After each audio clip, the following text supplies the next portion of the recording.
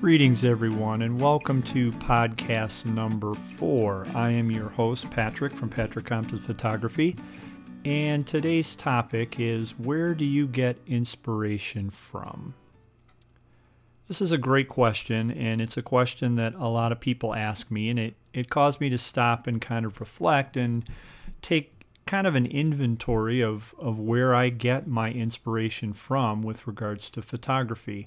I mean, let's face it, we're creatives as photographers, and we've all been there where we've had a little bit of a block and, you pick up the camera and it's just not happening. Composition's not right. What you see in your mind's eye isn't coming true on the viewfinder. So sometimes you just need to kind of set the gear down for a minute and check out some sources of inspiration. So I've just got my top 5.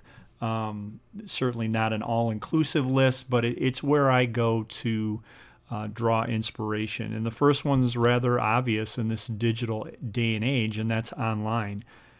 I look at 500 pics a ton. I don't personally have an account there, but I really like a lot of the work that's on 500 pics. And you can sort by city or state or topic or genre and get a really good idea of what's out there. And that is a great way to draw inspiration by looking at others' work and seeing what they've done.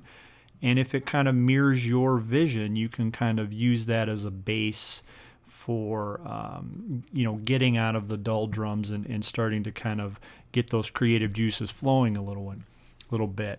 Flickr's another one I use. I don't frequent Flickr a ton, but sometimes there's some really good stuff out there, and that's a great way to check out some things too.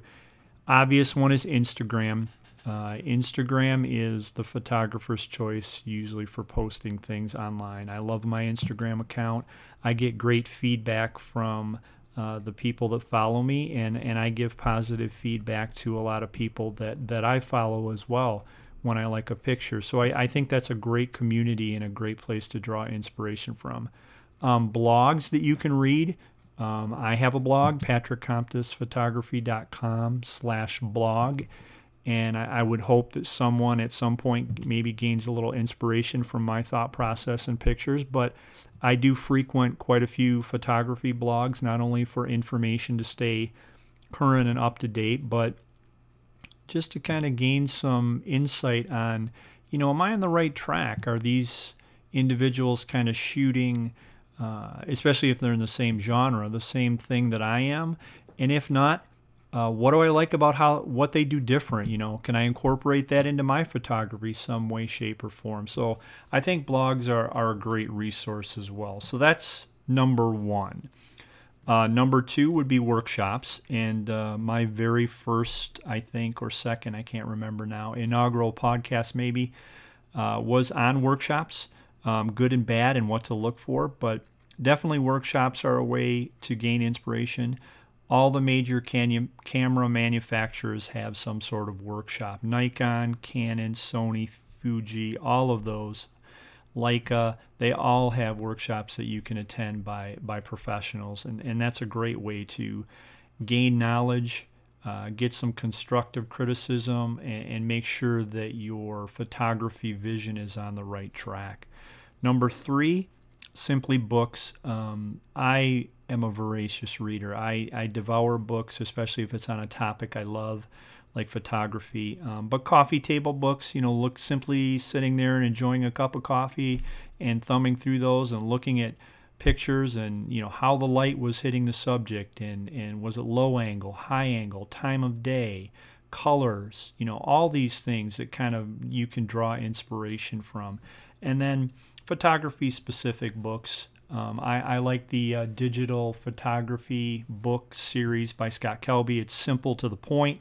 It was one of the first photography books that I kind of got to help my photography along. So things like that are a great way to gain inspiration as well. Number 4, local camera clubs. Most communities have photographers, and they usually have some sort of camera shop or somewhere like that where they go for their needs. So camera clubs are a great way to meet like-minded people, share ideas, and gain new knowledge and make new friends. Like the photo walk that we just had with Scott Kelby this past October here. And that was a great way to meet a lot of interesting people. And you can do a photo walk, personally. My wife and I love to take photo walks and just kind of take our cameras and maybe shoot nature or whatever comes to mind, portraits of people if they'll allow it. Those types of things that aren't pressured. You don't have to make a sale or get a print right. Those can help your creative juices as well. And then finally, number 5, develop a personal project, something you're passionate about that you think your photography might be able to advocate for or help along, or something you just want to do.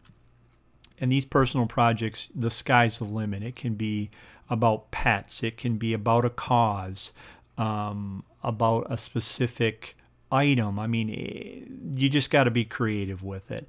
And that's something that I think has really helped me, in addition to everything else I mentioned, but the personal projects in particular, because you have a connection to it.